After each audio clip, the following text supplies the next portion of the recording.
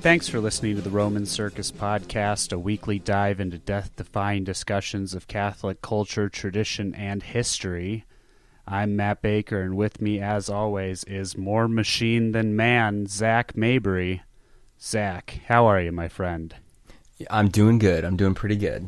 That is always wonderful to hear. Tweet us at Roman Circus Pod. I'm at Hey It's Matt Baker. Zach is at Zach Mabry, Z-A-C Mabry. Email us, podcast at romancircusblog.com. You can find us on iTunes, rate and review us if you get a chance. You can also find us on Podbean, Stitcher, and Google Play.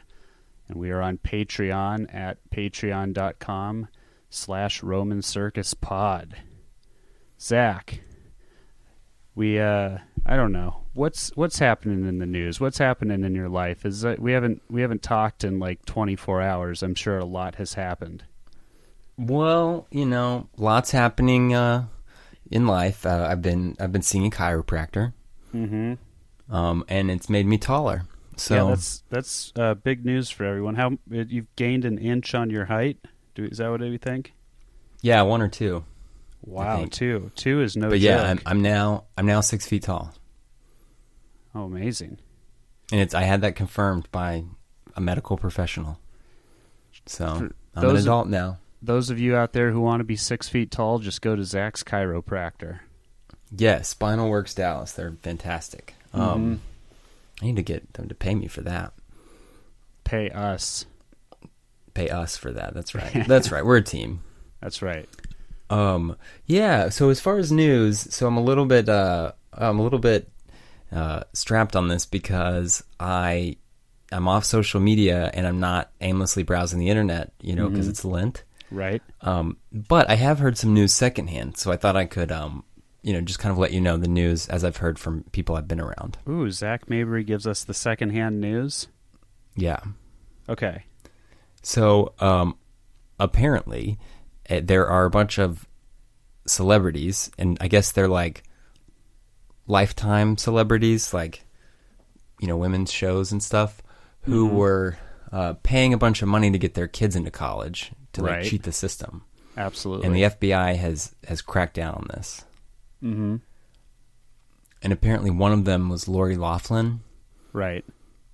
And they caught her, she got her, it cost her like $500,000 to get her first child into college.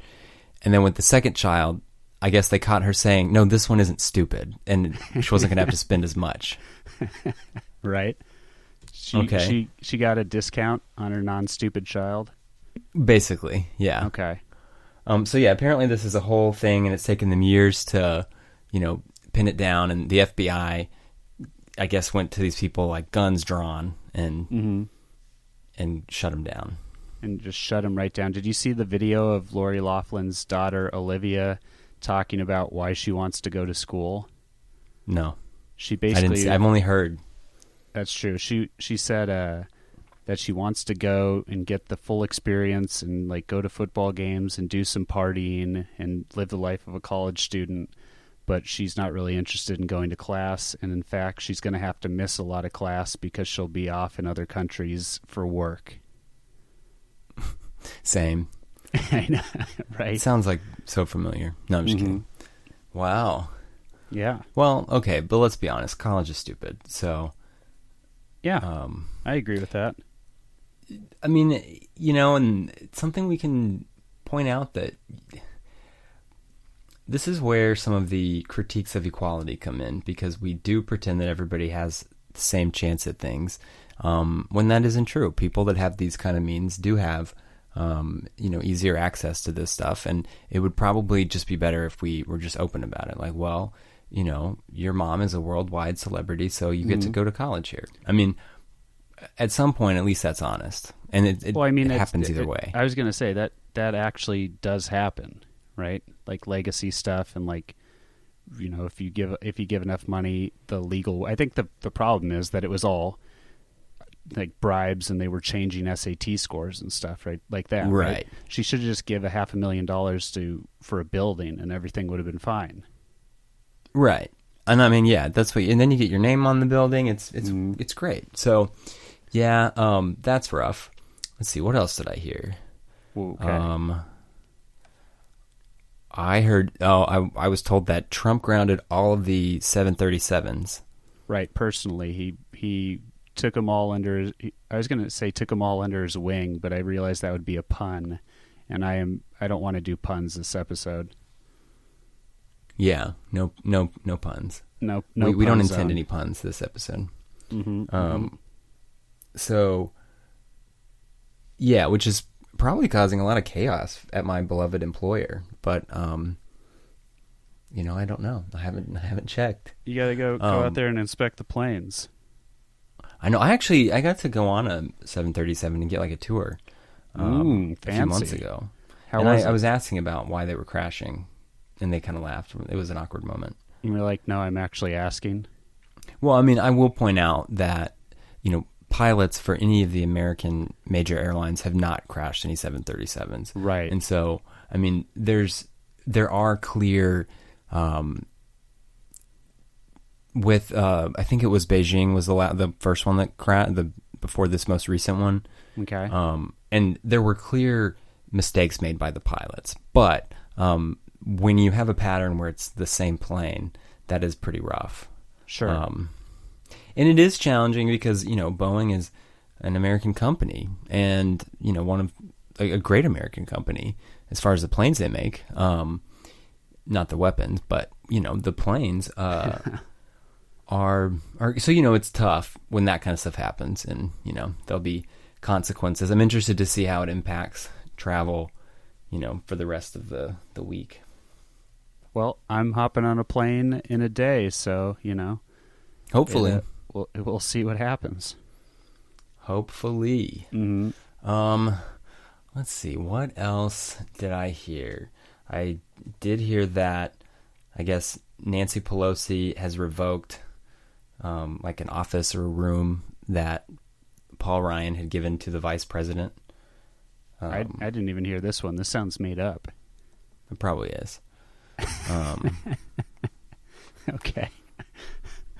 Something about the Speaker of the House, when it was Paul Ryan was Speaker of the House, he gave an office to Vice President Pence to use for some purpose, and that now Speaker Pelosi has revoked it. I don't really know. Oh wow, making the hard decisions, the hard cuts in this economy. You can't have extra offices just hanging out. Right. I don't know. I'm not really sure what else. I think that's good. I think that's a lot of good secondhand news. Yeah. I mean, so far no one else has really, it's interesting because I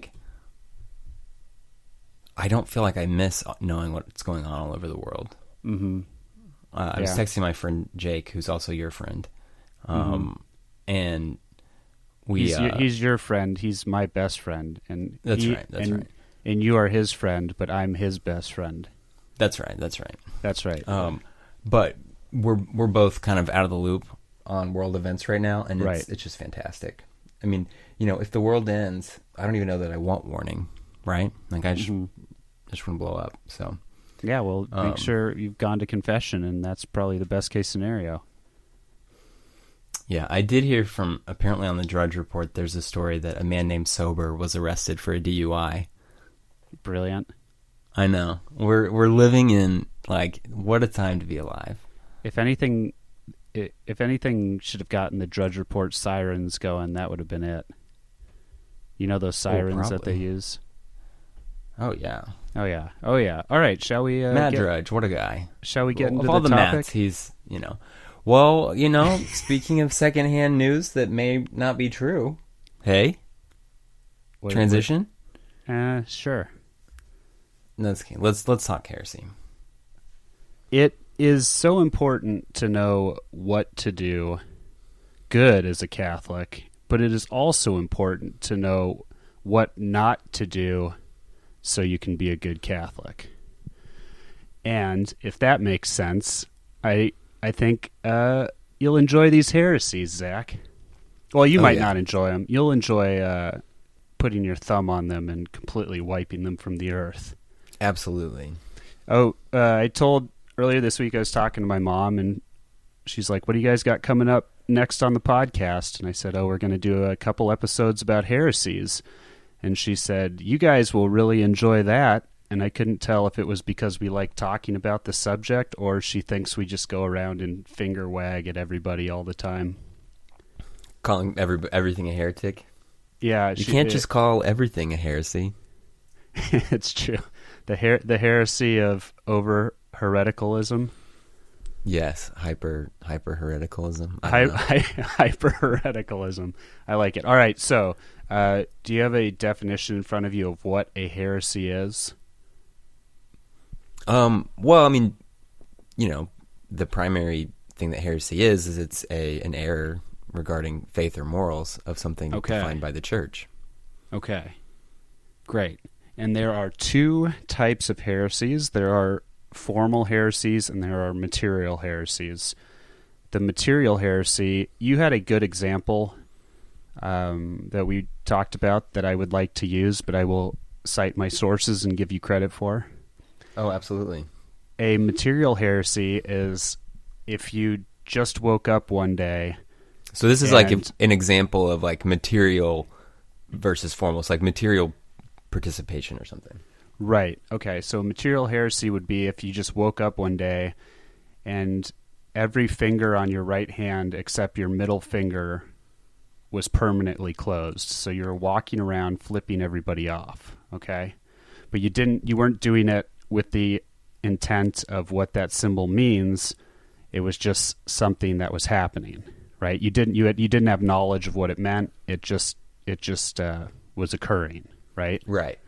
And a formal heresy would be you actually flipping someone off with the intent of knowing what it is and knowing what you're doing and doing it anyway.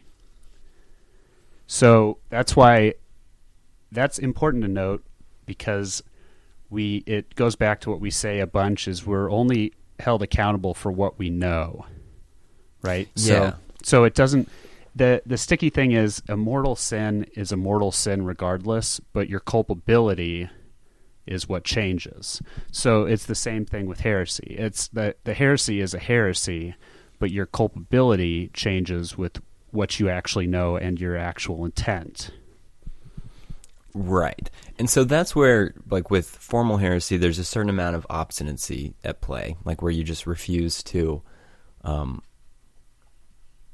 let go of the error that you've embraced. And so as long as you're always willing to submit to the church's decisions, then, the errors that you have are basically mistakes or fleeting opinions that learning experiences. Yeah. I mean, they'll hopefully be corrected, but you're not, committing formal heresy by, let's say you thought that, for example, nothing's coming to mind. You thought that the Trinity was a quadrinity. Sure. Yeah. Or if you thought that the at Mass that the host is only the body and the precious blood, the wine is only the blood, as opposed to both the host and the precious blood having the full Christ, then I mean that's an error, but you're not. Once you're corrected, it. But if you were corrected and then you refused to, absolutely not. This is what I believe, and that's where you'd, be a heretic. Okay, all right. That's a good way of putting it. So we're gonna. Sorry, what? Go. The other thing we should just we should distinguish heresy from two similar sins, if you will. One of them is apostasy, and so that's where you completely abandon the faith of Christ. So if you don't, if you just have a heresy, an error that you won't let go of, then you could be a heretic, but you aren't an apostate unless you just completely and wholly abandon faith in Christ. The other thing is, schismatics. So some people aren't heretics; they don't actually believe any errors of faith and morals, but they refuse to be in communion with the church, with the Catholic Church, and under the authority of the Pope. And so in those cases, you would be in schism, but that's not the same thing, again, as heresy. You may not have any errors regarding faith or morals. Okay. All right. They are all things that you shouldn't do. Right. They are all different. Yeah, there's distinctions there. Before we get going, I just wanted to read a fact for you about heretics. Let's go. The last case of a heretic being executed was that of the schoolmaster Cayetano Ripoll, accused of deism by the waning Spanish Inquisition and hanged to death on July 26th, 1826 in Valencia after a 2-year trial. Zach, it's been almost 200 years since we've hung a heretic. It shows. It shows. Yeah, we need to get back and up those stats. Yeah, I mean, they're just running around everywhere now. Yeah. Okay, so we're gonna. I think the plan is to do a couple episodes on heresies, and we're gonna kind of categorize them by type of heresy. So the first one is what did you? They're like Christ-centered heresies. Yeah, like these are Christological heresies. They're heresies about Christ and who he is and whatnot. Did you just? Is that Alexa or Siri? No, that was. I can't use the word. That was Siri. I don't know what triggered her, but there she was. She feels like we're getting a little too close to the truth of her being a heretic. Right. Yeah. So the several heresies have risen through the centuries. The 300s, 400s, and 500s were a big time period for heresies about Christ himself. Mm-hmm. Well, it kind of makes sense that a lot of this would happen in the early church, and especially around the time that the Bible was, constructed and come upon, right? So it seems like there would be a lot of things around that time that people would be having knockdown dragouts about. Right. And that's the other thing about heresy is you have, different aspects of it. You have the error itself, whatever the belief is. And then you have sort of the story of, who was proposing it, who fought against it, how did the church deal with it. So there's a lot to look at with heresies. So when you think about it, it's very, they're part of the history of the church. And the good thing about heresy, which is sort of indirect, is that the church comes to a better understanding of the truth when it shoots down the heresy. So that's always a good thing. And these weren't just little Twitter fights either. These were like legitimate fights too. Sometimes. Yeah. Okay, so let's see. The first one, you want to talk about Arianism first? Arianism, yes. All right, what is Arianism? So Arianism is a heresy that arose in the 4th century that denies the divinity of Christ, which is, basically, the foundation of Christianity. Mm-hmm. So, this happened, it pops up early on, right after the end of the Great Persecution. So what you can kind of think is that first, the attempt was to destroy the church from the outside, right? Through persecutions, killing everyone like the Romans did. And then after that, the switch became to try to destroy the church from the inside by twisting up the doctrines and changing the faith and breaking everything down. The good news is that the Holy Spirit is always with the church, so these plots won't ever actually succeed, and the church will always triumph over any heresy. Sure. Okay, so basically Arius denied the deity of the Son of God, holding that Jesus was created by God as the first act of creation, and that the nature of Christ was not like the nature of God the Father. So therefore, Arianism is that Christ is a finite created being with some divine attributes, but he is not eternal and not divine in and of himself. Which, cuts against everything. Cuts against everything of the backbone of the church and the Trinity, basically. Right, because you have to think, with the Trinity, we're talking about one what with three who's, if that makes sense. So the what is the nature, that's God, divine nature. And then the who's are the Father, the Son, and the Holy Ghost. And so this tries to basically subvert that by saying, instead of the Holy Trinity, God, having existed, uncreated, that you had God the Father, and then, yes, his very first thing on his to-do list was to create the Son. The Son of God, not the star. Right. So, I mean, one thing that's interesting about this is it clearly doesn't occur in Scripture like that. Like, not even like implicitly. Right. But this did become a heresy, and obviously the Trinity is a tricky subject. We can't even really fully grasp it in this life, and so it seems like a sort of easy first target to try to confuse people, because it is easily, you can get confused with this. Sure, it's something outside of just our realm of thinking that it would be easy to knock down or create doubt.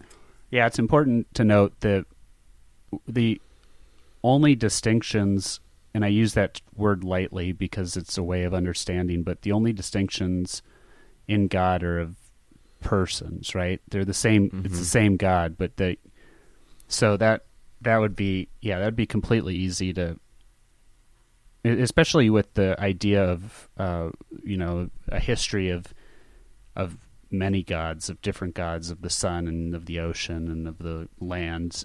You could see where it would creep back in, right? And especially this Arianism was Arius was in Egypt, so they're no stranger to their many gods and all that. Right. So, I mean, this spread rapidly, and many of the bishops embraced Arianism, and it really gets to the point that you can't find bishops that haven't embraced it. This is looked at as, the biggest crisis of Christendom as far as the faith is concerned. Right. Well, if you can knock that down, then you can knock down the entire church, really.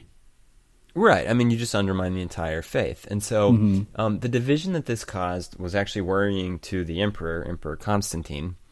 He didn't understand the significance of it or what it really meant, but he was very concerned about the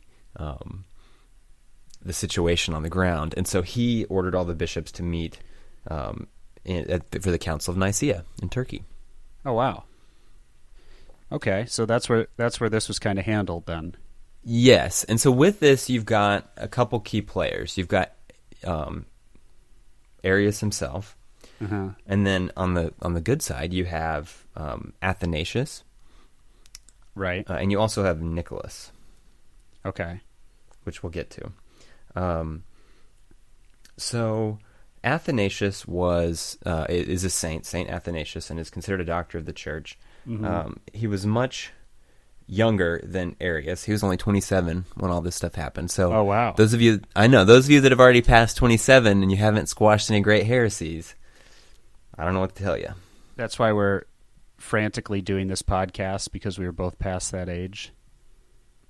Yes. Basically. Yeah. Okay. So that's all we can do. All right. So we have Athanasius. He's a young fella. Is he the one who is responsible for the creed too? He has his own creed, the Athanasian Creed. Yes, yeah, the Athanasian Creed, which is really interesting. We should maybe post a link to it. It just does a great job, sort of demonstrating the Trinity and the mystery of that, and making it easier to grasp. And it is long and great. Right. Okay. Sorry. Well, so the Arians tried really hard to persecute Saint Athanasius. They had this, kangaroo court trial against him to convict him of murder. They really wanted to stop him.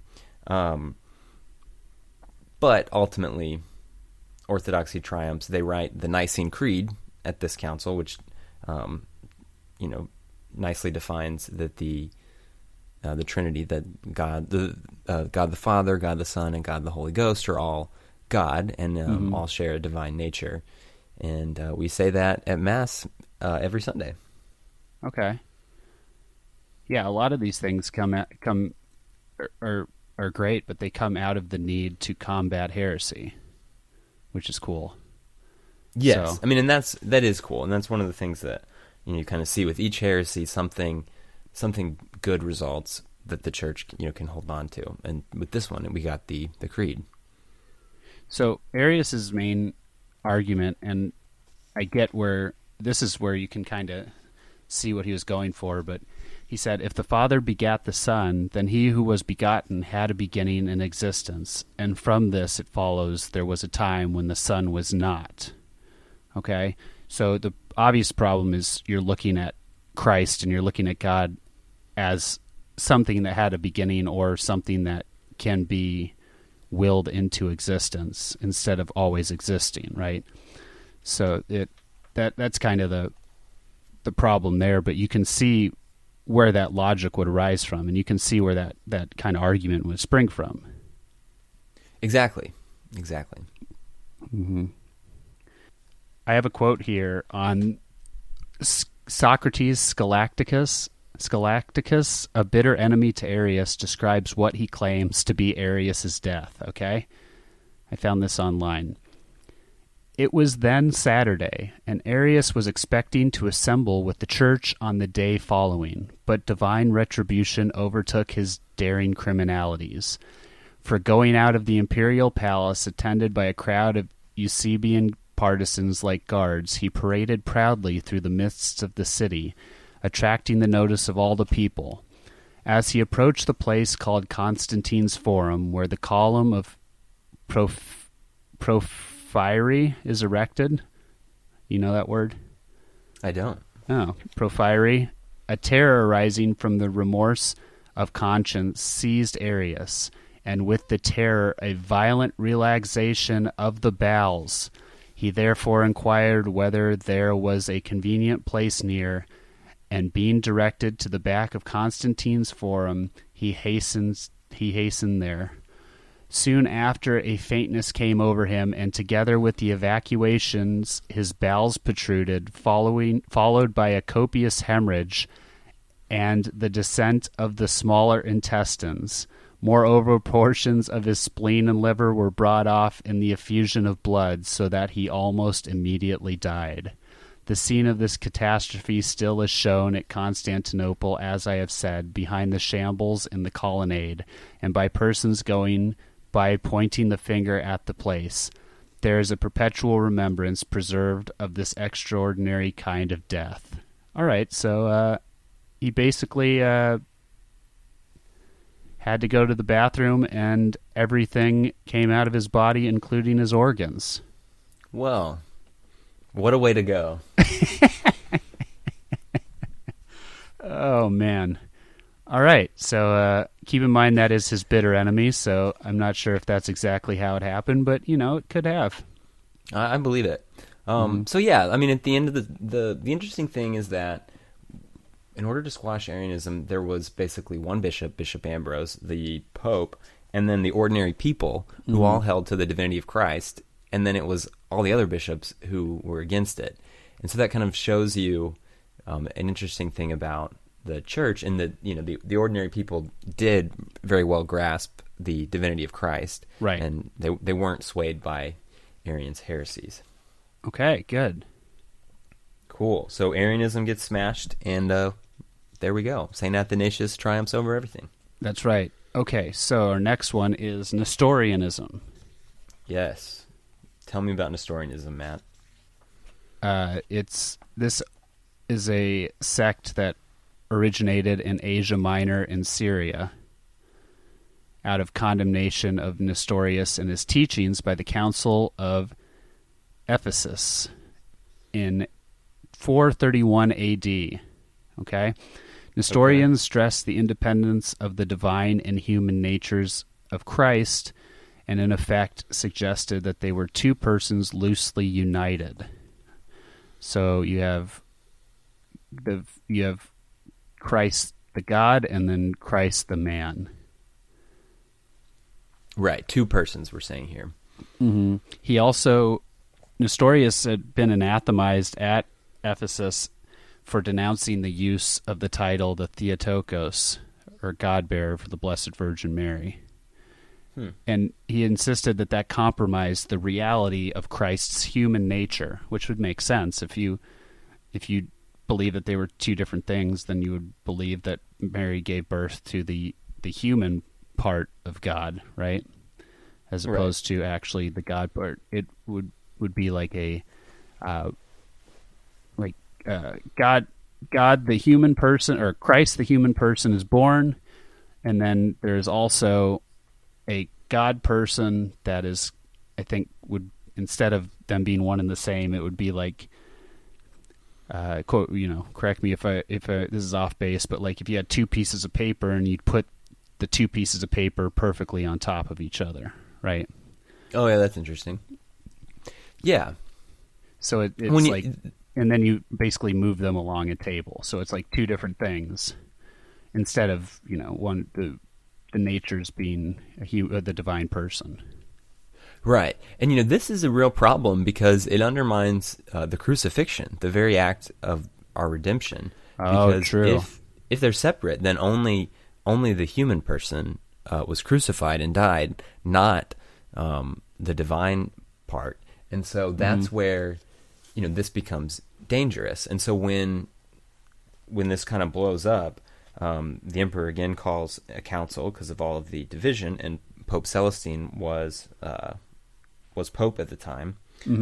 This was the Council of Ephesus. What they did is they condemned Nestorianism. They deposed Nestorius as bishop, and then declared that Christ is one person. And as a result, they also declared that Mary is the mother of God. Mm-hmm. Right. If you're going to claim that Christ is a divine person, then that would only make sense that the mother who bore him was also the mother of God, right? The divine nature. Right. And it was interesting with this council; they just didn't want to waste any time. Cyril of Alexandria was the chairman, and they did everything in one day. I mean, they took one day to condemn or to anathematize Nestorius and his teachings, take his bishop role away, and move on. And so with that, we have Mary as the mother of God, and the gift we got from this is that Marian devotion increased. I mean, there had been great devotion to Mary from the very beginning, really from the Annunciation, and then again, but with this declaration, it became more intense. And then in the Hail Mary prayer, we have Holy Mary, Mother of God, pray for us sinners now and at the hour of our death. And so Mother of God becomes clearly officially declared a title at this point. Mm-hmm. Yeah. Again, I think one of the important things to know why heresies are condemned is to kind of know why they arose. Like, obviously to know why they arose, but like you can't. I look at these and you're like, yeah, I can see where someone would make that leap. Like, it's not a thing where you look at them and you're like, how could anyone ever think that? Well, we have the benefit of 2,000 years of all these heresies being smashed to think that, right? But if you're in the moment, like if someone, like the idea of God being so far from you, the idea that God could actually take on human nature would, on some level, seem kind of silly, right? Not, it would seem impossible almost, right? If you're thinking it from that standpoint, when really when you look through the idea of why he needed to take on a human nature to redeem everything involved in that nature, then that makes more sense. But if you look at it purely as like God just decided to grab a body and start wandering around Earth for a while, you can see where they would get to it. And I don't know how much of this is ever out of necessarily any ill will, right? Because they're taking down the church with these views, but they're thinking they're doing something good. Like they think they have the actual correct view. Yeah. No, I mean, to an extent. I mean, but there is this obstinacy and this refusal to submit to the rightful authority. Well, that's when they go. Does make it problematic. Well, that's when they go awry. Sure. Yeah. the idea, I think, with some of these, obviously, the idea is to suggest this thought and then have it worked out, instead of suggesting this thought and then grabbing a bunch of followers and now making this the correct thought, even though it's not. Right? Right. So to kind of summarize where we're at now, basically we had the Arians who denied the divinity of Christ, and then the Nestorians who downplayed the divinity of Christ and kind of the relationship between the human person and the divine person. Okay. And so you know what happens next, right? What? I mean, next would be a... I don't know. Tell me. Next, they're going to deny his humanity. This is the next great Christological heresy, which is called monophysitism, or the monophysite heresy. Okay, so this is silly to even think that God would lower himself to take on human form. Basically, so this is saying that he wasn't truly human. He didn't have a human nature. He just looked human. So it'd be like an apparition, or times in Scripture where angels appear as men. Basically, or fat babies. Sorry, fat babies. Yeah. Okay, sorry. Or kind of like a hologram is how I think of this one. Right. So because they've said that he's one person, which we know is true. Nestorianism said he was two. They declared he was one. Well, now monophysitism is going to declare that he has one nature, and that's a divine nature, that he doesn't have a human nature. Okay. All right, so then that right off the bat, that seems silly, because then what... I don't know what... There would be no point of necessarily him coming down, and again, it renders the crucifixion irrelevant, right? Right. The problem there is that if he didn't join humanity by taking on a human nature, then he didn't redeem us. He didn't answer the sins of Adam, who was a man, unless he became himself man. And so a quote I've always heard is that God loved humanity so much that he decided to join it himself. Well, this undermines that, totally denies it, because it's just saying that he basically is like a hologram. Right. Yeah. Yeah, I mean, okay. But again, you can see where that... do you think that springs from extreme reverence of what God is, that God, again, would not... Yeah, I mean, it's obviously not like you would think, well, duh. Of course this is wrong.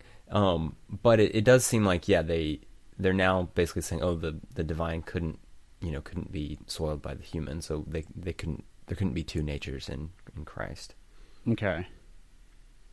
So Pope Leo the Great comes to the rescue.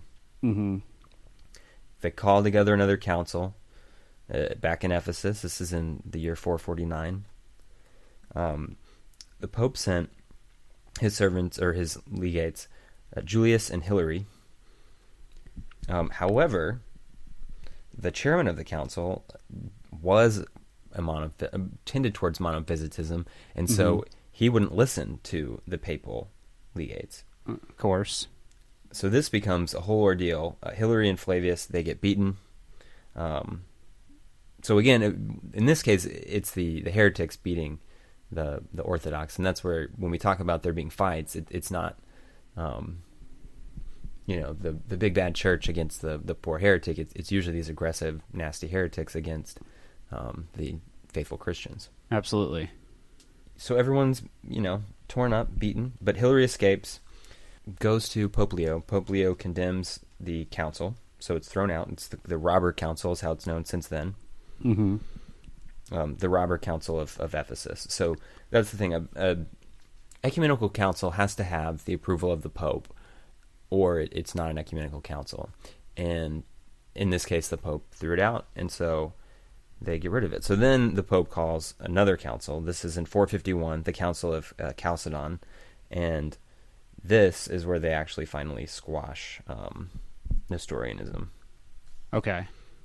And you get a great quote with this. So when Leo's condemnation of monophysitism is read, it's accepted by the council, and they say, Peter has spoken through Leo.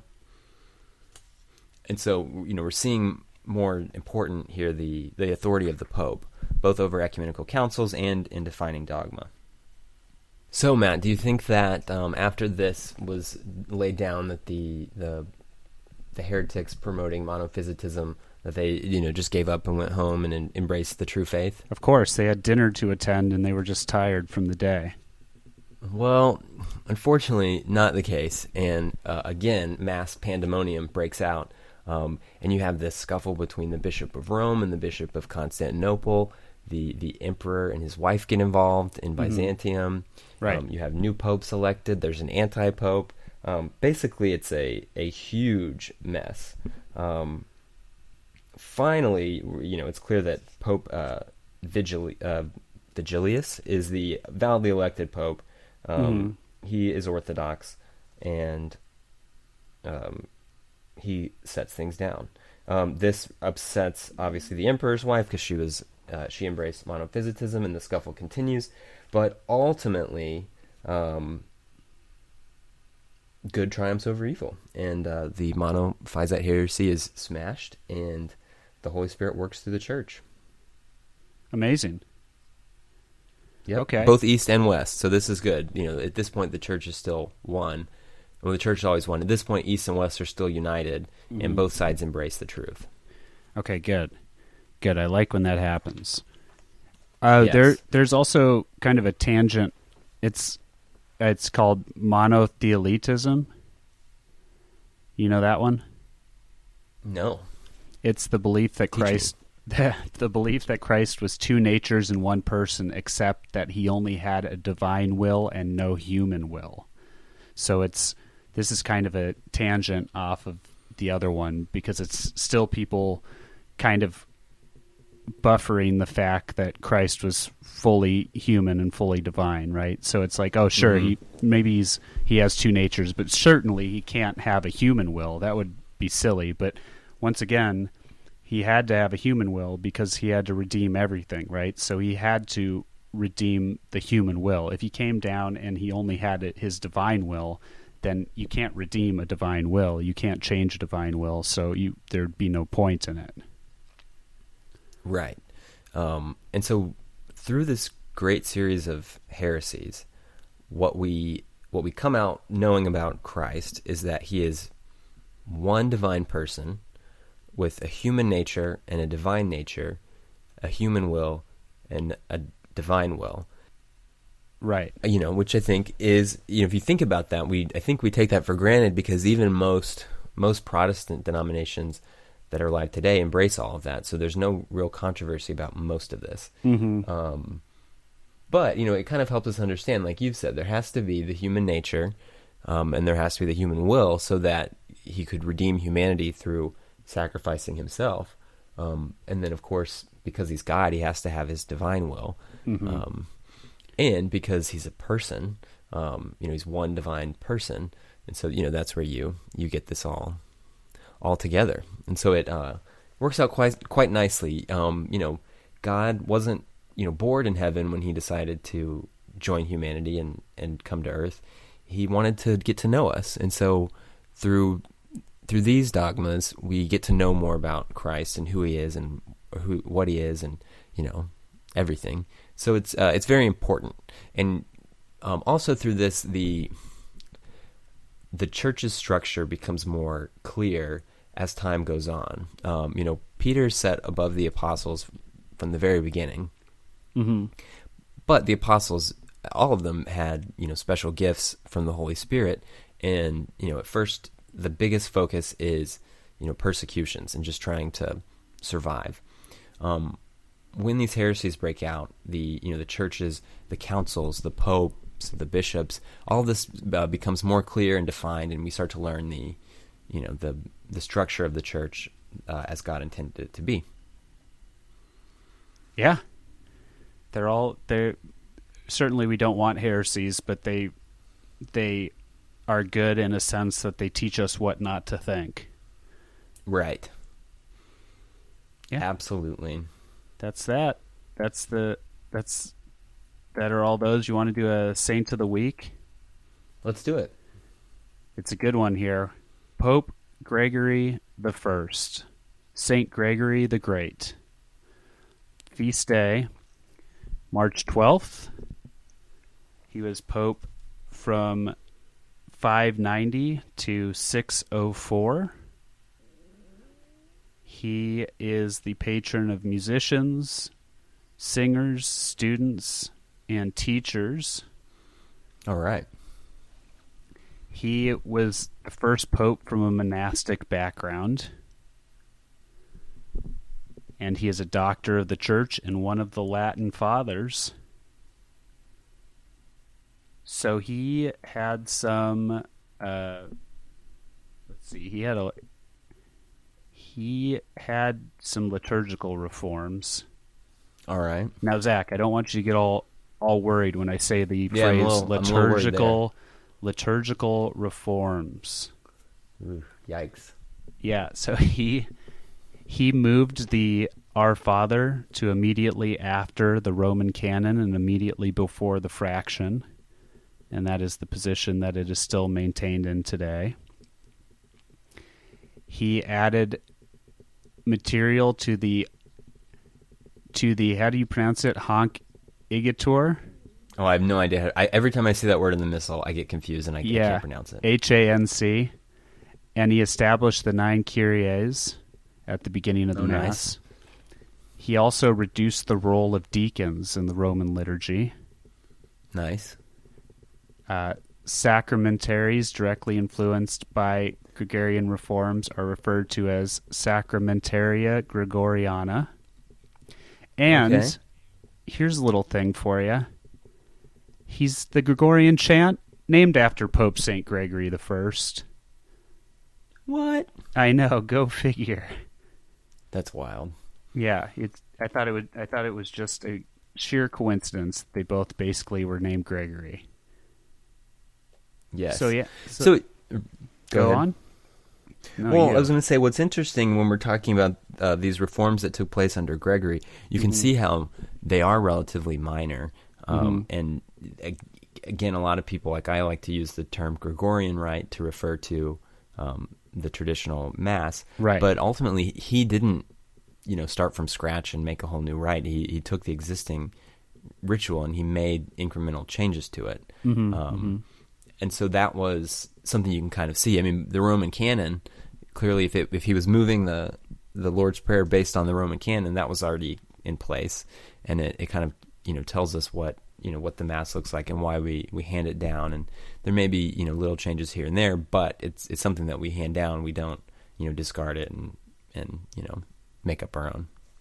So there's the relics of Saint Gregory are enshrined at St. Peter's Basilica. There's the tomb of Saint Gregory. Did you see it at all when you were in Rome?